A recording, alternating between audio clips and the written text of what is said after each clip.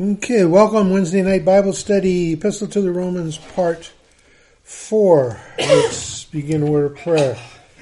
Lord God, we just thank you again for this time of study. Lord, we thank you that, Holy Spirit, you guide us into the scriptures tonight to give us application, not just knowledge, but application. What this means to us corporately as a body of Christ and individually as believers. And so, Father, I just thank you for those that are here, those that are on the way, those that couldn't make it, those that are listening by podcast. Lord, we just thank you that your word does not return void. So in all of this, we just give you praise and honor and glory. In Jesus' name we pray. Amen. So, the Apostle Paul has been making a case to the Romans about why Jews and Gentiles are now one in Christ, and that there should be no division, no separation. And basically he's having to explain Judaism and Jews to the Romans who really don't know much about Judaism or the Old Testament or any of that. So that's why Romans is so theologically strong, because it says so much about what the church is, what it should be, and how to become the church. So tonight we're going to be talking about faith, because last week we talked about, we are justified by faith. We believe God. That's faith. And so now he's going into, after talking about it in chapter 3, now he's going to go into the Old Testament and draw faith and how faith operated in the Old Testament and how that same faith operates today. So, in Romans chapter 4, verse 1 to 3, it says, "What then shall we say that Abraham, our forefather, according to the flesh, has found? For if Abraham was justified by works, he had something to boast about, but not before God. For what does the scripture say? And Abraham believed God, and it was reckoned to him as righteousness." Now, Abraham is known as the father of faith.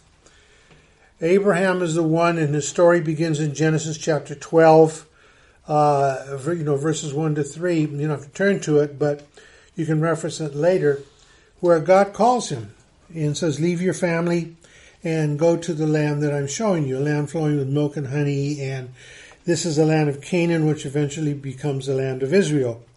And Abraham followed God. As I said last week, I think, that Abraham, where he lived in the land of Ur, which is Ur, that's the name of the land, Ur, they didn't have the concept of one God. They had multiple gods. They had the fire god, the sun god, the moon god, everything they couldn't understand was a god. And Abraham's father made idols to the fire god. And as Scripture says, all the idols are mute. They don't speak. And so when God spoke to Abraham, this was the first time a deity, or something that they referred to as a god, actually spoke. And so he follows God because God spoke to him. The same way God speaks to us through his word. We follow God because God speaks to us. That's the revelation of the Bible. God is actually speaking to us. So Abraham is important because he becomes the father of faith, and he goes on this journey, knowing who God is, following God, and he messes up a few times, but eventually he gets to that place that he becomes known as the father of faith. And you make the case that he's either the first Jew or his son Isaac is the first Jew, because it's through Abraham and Isaac onto Jacob and Joseph that the Jewish lineage now takes place. But what's going to happen in chapter 4 is the Apostle Paul is showing us how not only are Jews part of that lineage of Abraham, but also Gentiles through Christ were brought into that. That's what it means to be grafted in to the vine. So, verse 4 to 12. It says, "Now, to the one who works, his wage is not reckoned as a favor, but what he is due. But to the one who does not work, but believes in him who justifies the ungodly, his faith is reckoned as righteousness. Just as David also speaks of the blessings upon the man of whom God reckons righteous apart from works. Blessed are those whose lawless deeds have been forgiven, and whose sins have been covered. Blessed is the man whose sin the Lord will not take into account. Verse 9. Is this blessing then upon circumcised or upon uncircumcised also, meaning Jews or non-Jews? For we say, faith was reckoned to Abraham as righteousness. And then it was, how then was it reckoned? In other words, reckoned means given. So while he was circumcised or uncircumcised, not while circumcised, but while uncircumcised, and he received the sign of circumcision, a seal of the righteousness of the faith, while uncircumcised, that he might be the father of all who believe without being circumcised, that righteousness might be reckoned to him, and the father of circumcision to those who not only are the circumcision, but who also follow in the steps of the faith of our father Abraham, which he had while he was uncircumcised. Now, when you read that, it sounds like he's going in circles, the circumcised, uncircumcised, all the other stuff. But basically what he's talking about is that, the mark from the time of Moses, of Jews, it had to do with, the circumcision and all that stuff. Well, this Abraham is before that. And so he's saying Abraham is the father of faith, and it was before all of those laws that have to do with circumcision and Jewish nature and all that stuff. It was before that. And so what he's saying is that Gentiles who are not circumcised can now be also a part of that which those that were circumcised, the Jewish, are a part of. Because Abraham was not circumcised when God called him. And so it's just showing, because sometimes the argument could be, and the argument was, especially when in Galatians, that some of the Jews were saying, well, you're going to have to become a Jew before you become a Christian. And then Paul argues and says, no, you did not receive Christ that way. You received Christ through faith, believing what God has said. And so this is what Paul is saying here. It's kind of wordy, but he's basically saying our faith in God, our faith in Christ, brings us now into everything that God has said, everything that God has done, going back to Abraham, going back to creation. And this is where the blessings start, by the way, in Genesis 12. I will bless those that bless you. I will curse those that curse you. Through you all the nations of the earth shall be blessed. So in other words, we're a part of that. We're brought into that. Genesis 12, 1-3. That's part of who we are. So God says, I will bless those that bless you. I will curse those that curse you. But we're also called to be a blessing to others, right? And so he's just making a case here that Abraham, he wasn't a Jew. He followed God. God worked with him, and God showed him. He's the one who becomes the father of faith. So even to Jews today, they look at Abraham as he's the father of our faith. Okay? So Paul is just making the point here that we are grafted into that. We are all part of that, whether you're Jew or Gentile. Okay? Make sense? Kind of where that's at. Okay. Now verse 13 and 15. For the promise to Abraham, now the promise to Abraham is Genesis 12, verse 1-3. I will bless those that bless you and curse those that curse you. For the promise to Abraham, or to his descendants, in other words, anybody after him, that he would be heir of the world was not through the law, but through the righteousness of faith. For if those who are of the law are heirs, faith is made void, and the promise is nullified. For the law brings about wrath, but where there is no law, neither is there a violation. Now, the law, which was given to Moses on Mount Sinai, basically shows us how we're sinners. We can't reach God's level, God's standard, and it's the moral code and things like that. But what he's saying here again is that Abraham was, the promises that were given to Abraham were before the law was given. So he's not accountable to the law. And because the law had not been given. Abraham is way before Moses. So the point again here is that Abraham did everything by faith. He trusted God. And the point for us is we do everything by faith. We trust God. And we're brought into that. And so as Abraham trusted God, believed God, and God strengthened him, took care of him, and made these promises to him, we are now grafted into those promises the same way. We believe God for what God has said. And so sometimes people would think, oh, like going back to the story of Cain and Abel, where one brother kills another and God allows him to live. And the people will say, well, he couldn't do that because the law says he should be punished by death. The problem with that was the law wasn't given yet, so he's not bound by that. So you have to know the timeline. It's like what they said. I left this up here from children's Sunday school. This is the Bible must be understood. It is our duty to understand the Bible.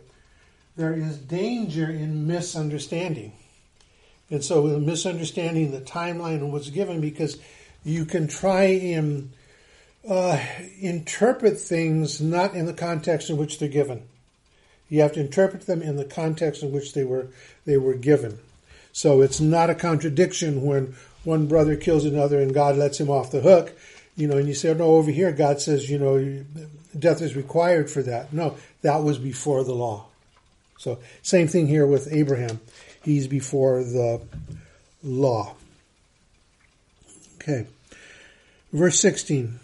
It says, for this reason it is by faith. It is by faith. We are justified by faith. Righteousness is given to us through Christ by faith. In other words, believing in what God has done and what Christ has done.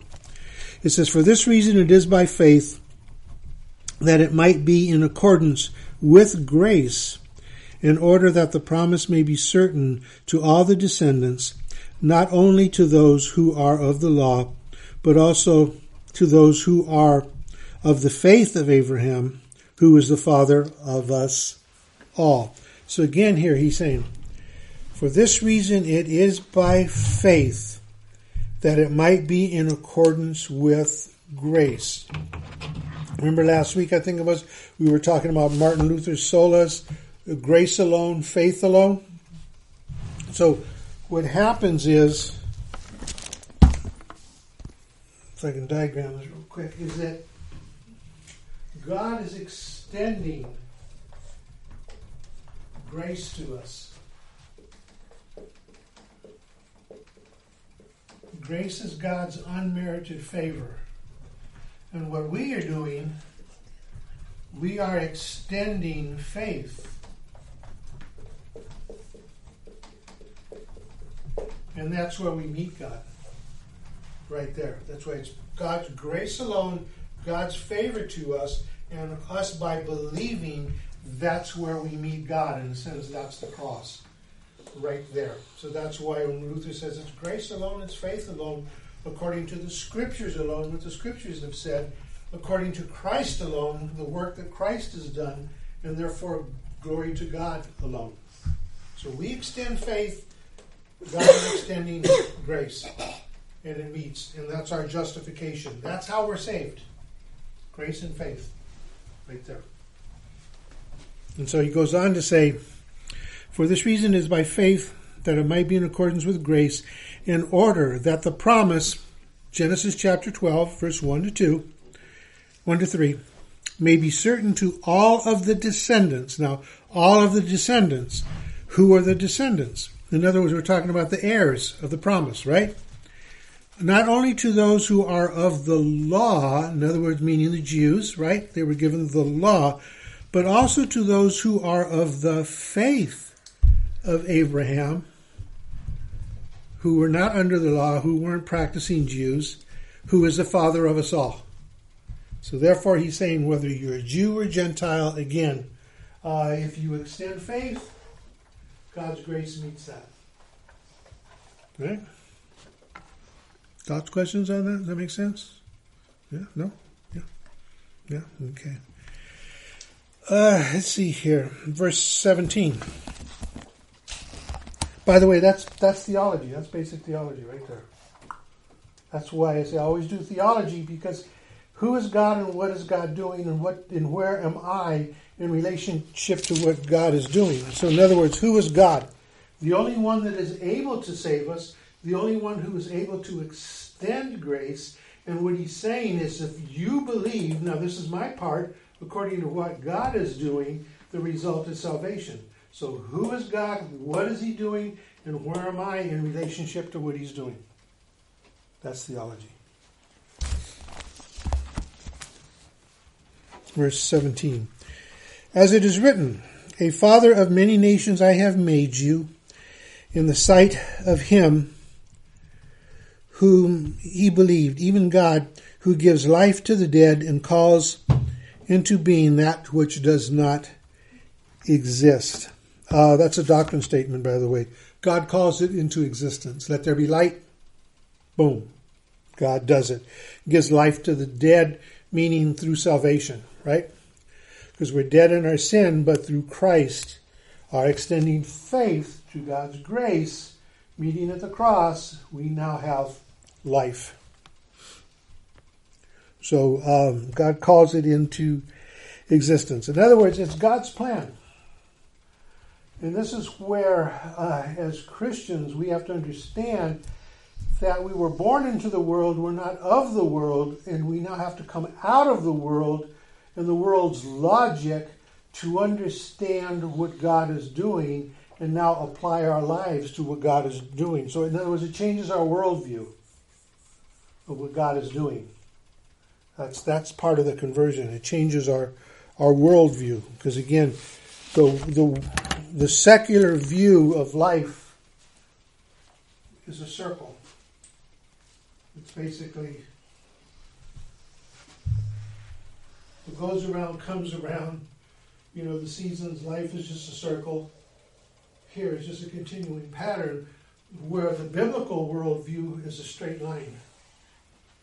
There's a definite beginning and there's a definite end. So in other words, God's calling us at the cross into our future, which is life. Here, well, the world is just going around, This is where the ideas of reincarnation and all this other stuff come from. It just goes around. That's a worldview. That's why, for some people, it's hard to understand this because they grew up with this picture here. So we have to take them out of that picture into this picture. God called it into existence, and God called everything there, even the end. So he's calling us into that. So we have to... the problem comes when people now try and incorporate, and this is what's going on in the church today a lot, is the worldview is trying to creep into the biblical view and trying to make us conform to that. We have to stay steadfast and follow what God is saying, what God is doing. So, verse 18 to 22. He's going to go in now to a little bit about Abraham's history. Verse 18.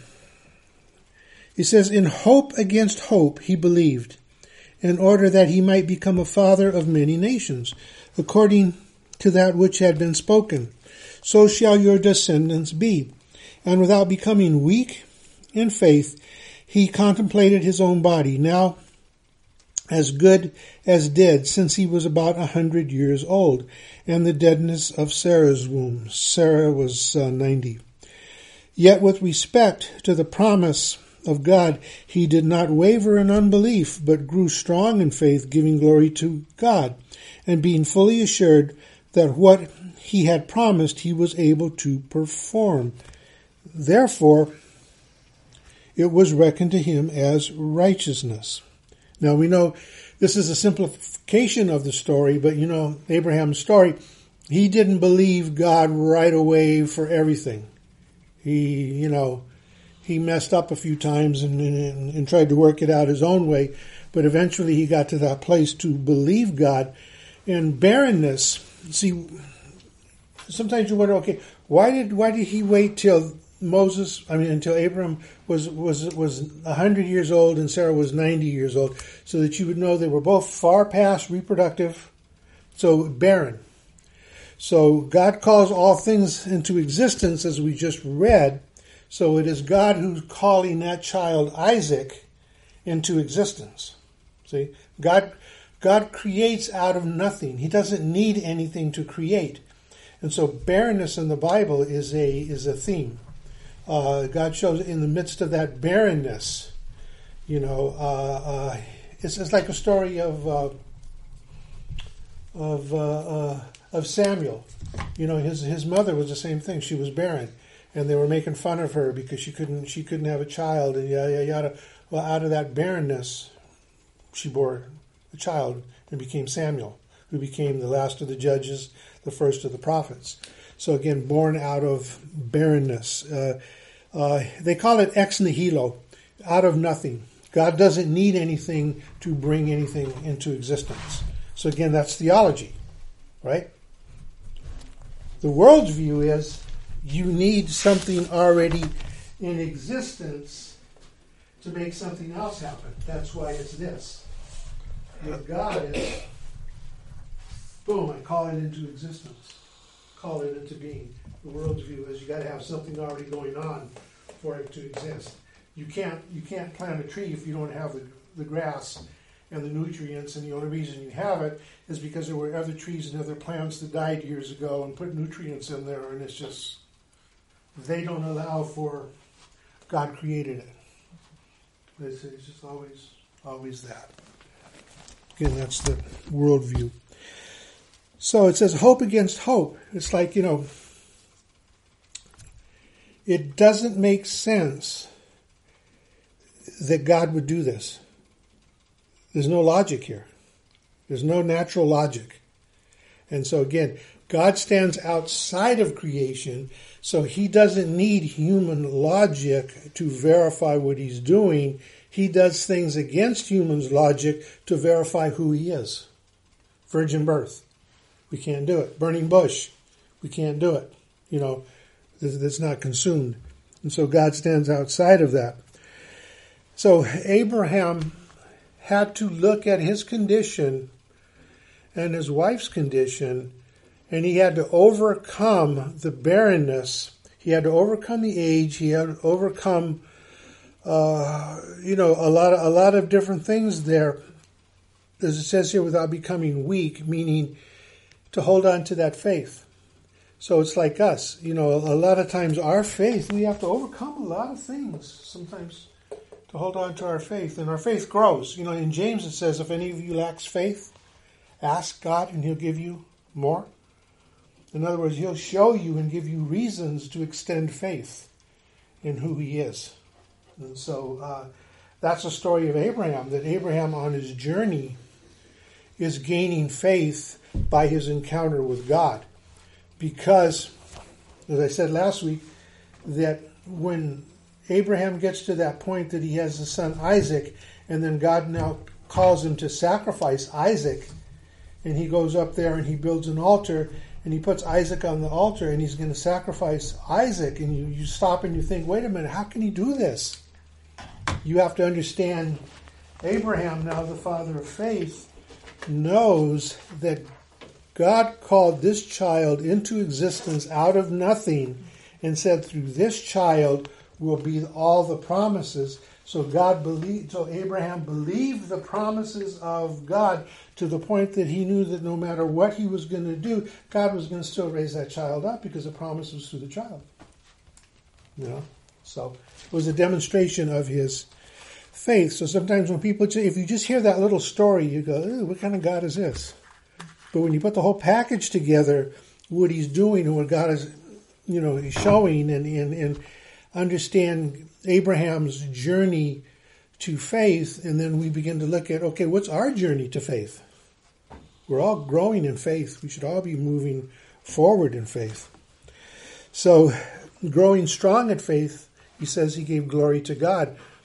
And yeah, the stronger you are in faith, the easier it is to give glory to God, because you understand that God is the one who's in control. It's God's plan, and you're just following God's plan. We don't have to worry, And then it says there, he was fully assured. And I love this passage because I remember when I was in seminary, my favorite theology professor, I took 3 theology classes with him that I had to, and I went back and I audited 2 others just because I wanted to hear the guy speak. He said about this thing about, I remember very clearly talking about being fully assured. And when he says, you can never have absolute certainty, but you can be fully assured. And then he broke it down. He says, when it comes to the scriptures, when it comes to God, my faith is based upon being fully assured, not absolute certainty, because absolute certainty, I have to be in heaven. Right? So we're fully assured. How do you get to being fully assured? That's your faith growing in seeing God, knowing what God is doing, following God. It gets us to that place that we're fully assured, but it's not absolute certainty, because absolute certainty, you have to be there. It's like a building that you've never been into. You say, yeah, it's a building, but you don't know what it looks like in the inside. You've never been in there. But you're fully persuaded it's a building. But what kind of a building, you don't know. You haven't been in there. So he says he's fully assured. So Abraham on this journey. Thoughts, questions? We good? Verse 23 to 25. Now, not for the sake only was it written that it was reckoned unto him, but for our sake also, to whom it will be reckoned as those who believe in him who raised Jesus our Lord from the dead. He who was delivered up because of our transgressions and was raised because of our justification. See, we've applied the same faith to Christ, being fully persuaded in what God was able to do and what God can do. We are fully persuaded. So it says, verse 23, now not for his sake, this just isn't for Abraham only was it written and reckoned to him as faith, verse 24, but for our sake also. So Abraham's story is not just for Abraham, it's for all of us, because we're all brought into that. And later on, Paul in Galatians and in Corinthians, he talks about, in Colossians, how, we're grafted into the vine. And what he means is we're grafted into the faith of Abraham. We're grafted into what God has been doing. And by the way, Genesis chapter 12 to today, you can pretty much track time, years. It's about 4,000 years, little more.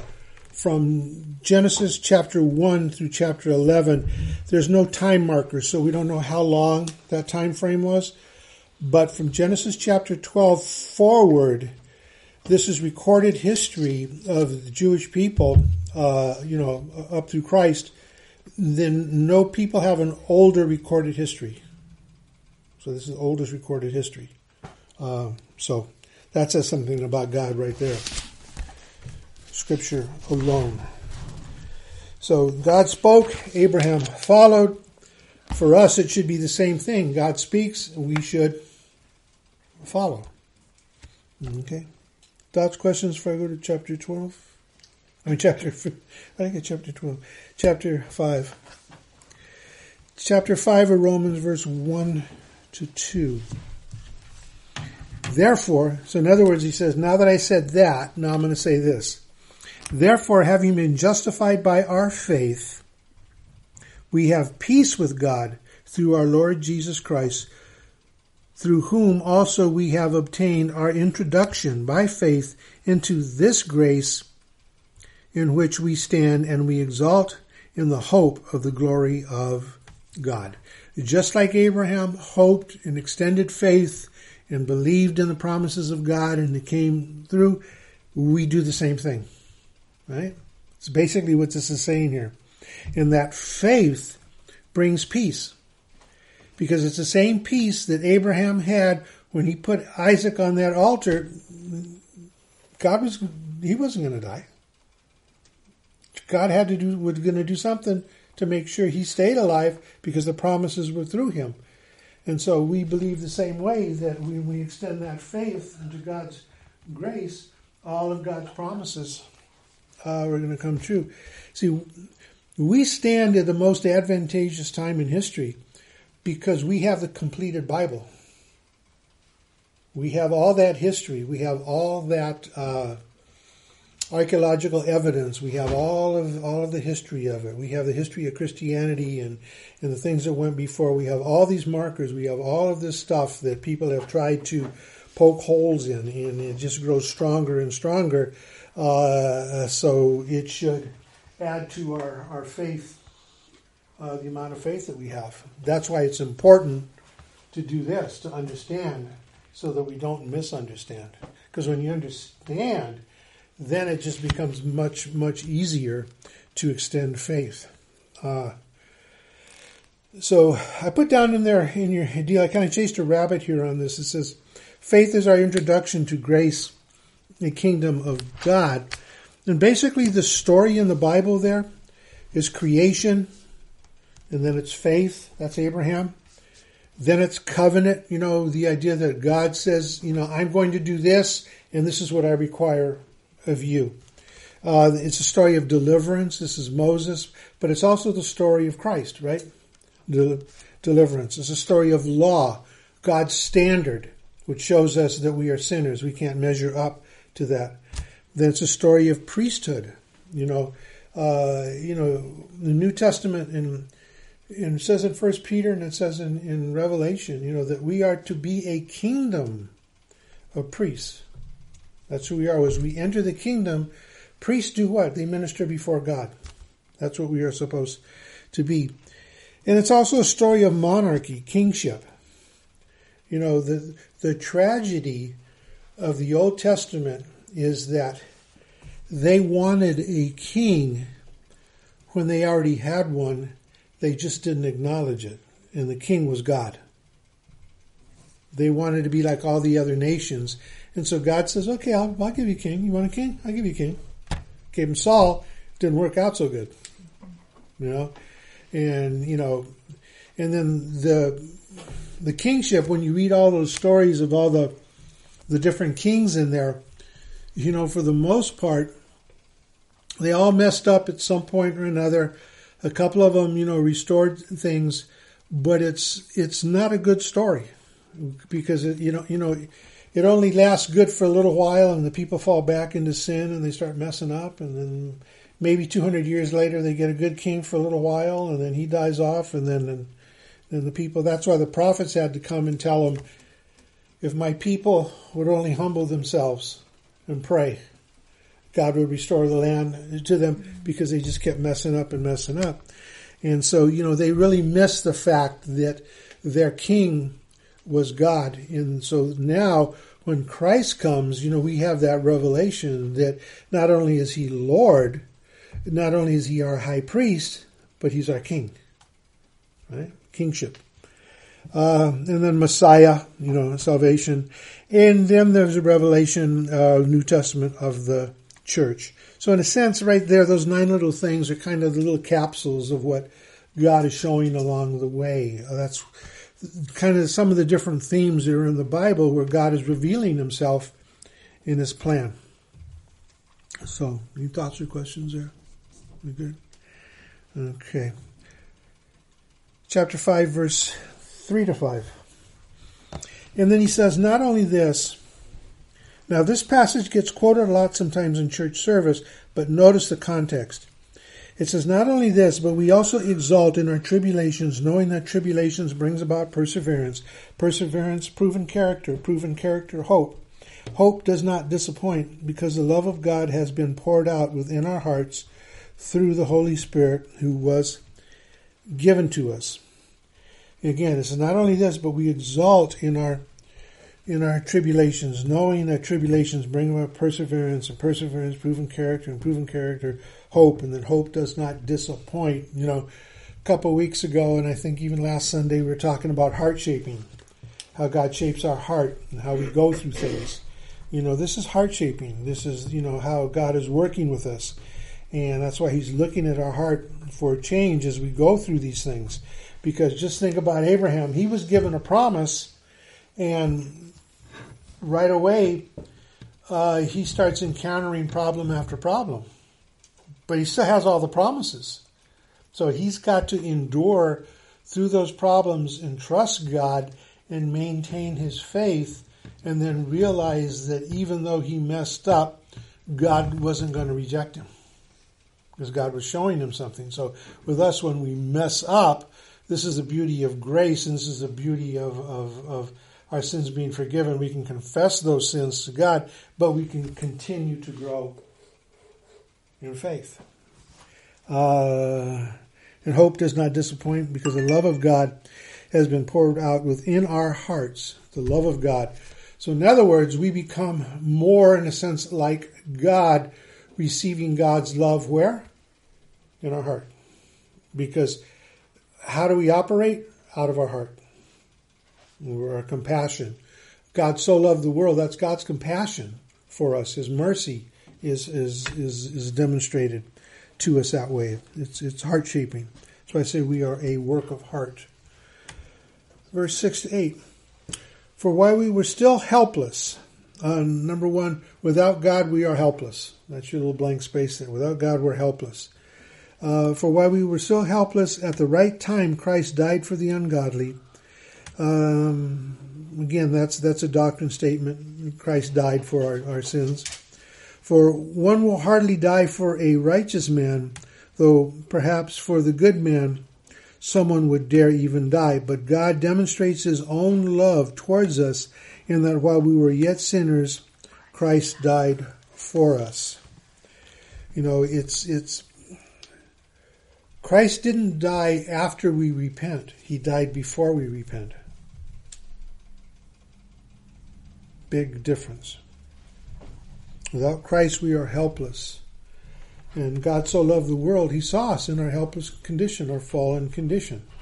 And he sent Christ, he sent himself to die for us, pay the price for our sins. So we're reconciled to God, and which means we're not destined for the wrath of God.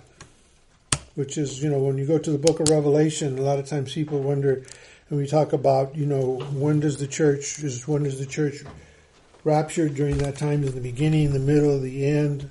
Well, the answer to the question is, we're not destined for the wrath of God. So somewhere before the wrath of God is poured out, and by the way, that's the bowl judgments in Revelation. It's poured out. Where the church is gone. We're not destined for God's wrath. So, when that is, that's up for speculation. It's not important. The important part is we're not destined for the wrath of God. 12 to 14. Therefore, just as though one man's sin entered into the world, this is Adam, and death through sin, and so death spread to all men because all sinned. In other words, this is called the doctrine of original sin. First man sinned, and therefore that created the sin nature in all of humanity. So we are all, as it says in Jeremiah, we are all born into sin. Right? We are all born into sin.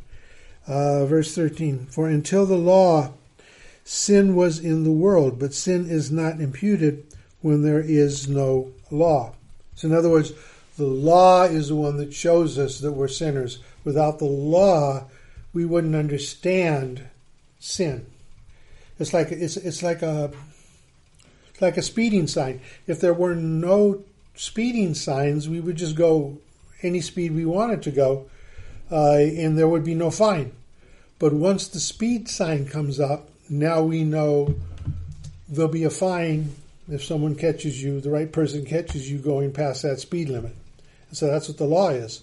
The law now puts brakes on our uncontrolled sin.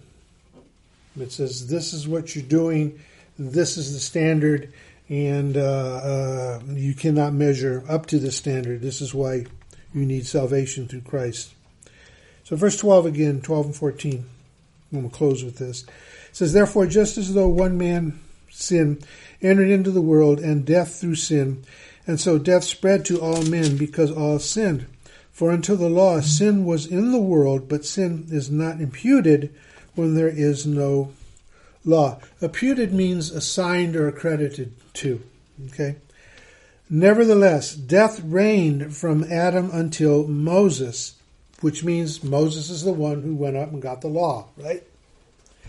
Even though those who had not sinned in the likeness of the offense of Adam, who is the type of him who was to come, types and shadows. It's like what I was saying earlier, that up until the law, there wasn't that standard that was the people were going to be judged by because the law had not been given yet. But once the law was given, now we have the standard that we are judged by. So when Christ comes back, he's not going to judge us according to his whims or whatever he wants. He's going to judge us according to the law, just as any legal, if we broke a law, we would go before the judge, and the judge says, this is what the law is, this is what you did, therefore you're in violation of the law, and here's a penalty. If you're a good judge, that's what you do. If you're a bad judge, you let somebody off the hook. But that's why it says Christ is our righteous judge. He is a good judge, so he will hold us accountable to the law. So that's why when people think, well, God's going to let me off the hook because of this and that, because God is love, and no, that's a bad judge. God is a good judge. And if God is a bad judge, and you accept that God is a bad judge, now what are you saying about God as a whole? You know, that messes everything up about who God is, because now God's not such a likable person anymore. Because a likable person is someone that you know, someone that you respect, you know what the standard is, you know what you're going to get from them. They don't deviate, they don't turn their back on you, they don't change, they don't, If God lets you off the hook, now God is changing. And so that means, are the promises and the blessings not there anymore either? So that's the problem with that. So when God says, I'm the same yesterday and today and forever, that's part of that standard that in theology, understanding who God is, that God's not going to change. He's not, because it's you or me, that he's going to change his judgment. And so that's what someone that's not saved, or someone that's coming out of this environment here of the circle, and they don't really understand God. Oh, God's going to let me off because of this. God's going to let me off because he's love. Or, I didn't kill anybody, or I didn't this, and I didn't yada. That's like going before the judge and saying, well, I didn't mean to kill him. I just went and got the gun. I really wasn't going to shoot him, and I was just trying to scare him. And the judge says, yeah, but the gun went off and you shot him. And now they're dead, and we call that murder. Guilty. A bad judge lets you off. It can be bought. God can't be bought. So I'm going to stop right there. Pick it up next week from there. So again, Paul's just making a strong case to Gentiles of who God is, how we're brought into faith, how the church age is now compatible and works with the Old Testament or the Hebrew Bible and what God has already done. So again, sometimes some people would teach, and it's wrong, that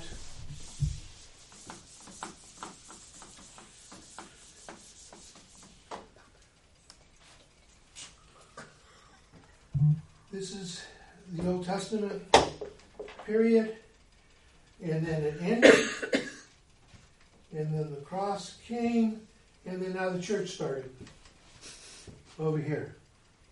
What correct theology is, again, the straight line, and the cross came, and what God did from let there be light all the way through the Old Testament, and all of that now is in the New Testament, and this is now the church. It's just an outgrowth of what God already established. Because this doesn't make any sense if God is the same yesterday, today, and forever. And some people will say, well, I'm a New Testament Christian, the Old Testament, or they'll say that the Jews were cut off, they're yada, yada, this, where, and then sometimes they'll try and connect this way. No, you have to connect this way, straight up that way. This is the Tower of Pisa. That's going to fall and collapse. It's through here. And that's what he's saying. He's saying whether you're Jew or Gentile, it all comes through let there be light and everything that God has said all the way to the end of the age. Make sense? Yeah. Okay, let's pray.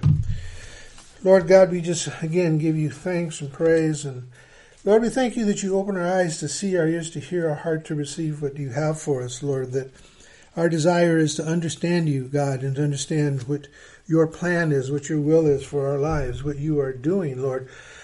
But also, just as important, Lord, that where are we in accordance with what you're saying? Where are we in what you're doing? Where are we in the plan? In this world that we live in today, Lord, what is the role of the church? What is our role? Where are we to fit in? What are we to do? How are we to do it? How can we give you glory and praise and honor? How can we expand the kingdom, Lord, in all of this, Lord? We do not want to sit back and whine and cry and complain, Lord, but we want to move forward and follow you in all things. So, Father, we just thank you again that you open our eyes to see, our ears to hear, and our heart to receive what you have for us. In this we give you praise and honor and glory. In Jesus' name we pray. Amen. God bless all of you. See you soon. And hope you're listening to the podcast. And also don't forget to the men's ministry is going to be this coming Thursday, tomorrow. And also there'll be a podcast on that eventually if you missed that. So God bless. See you soon.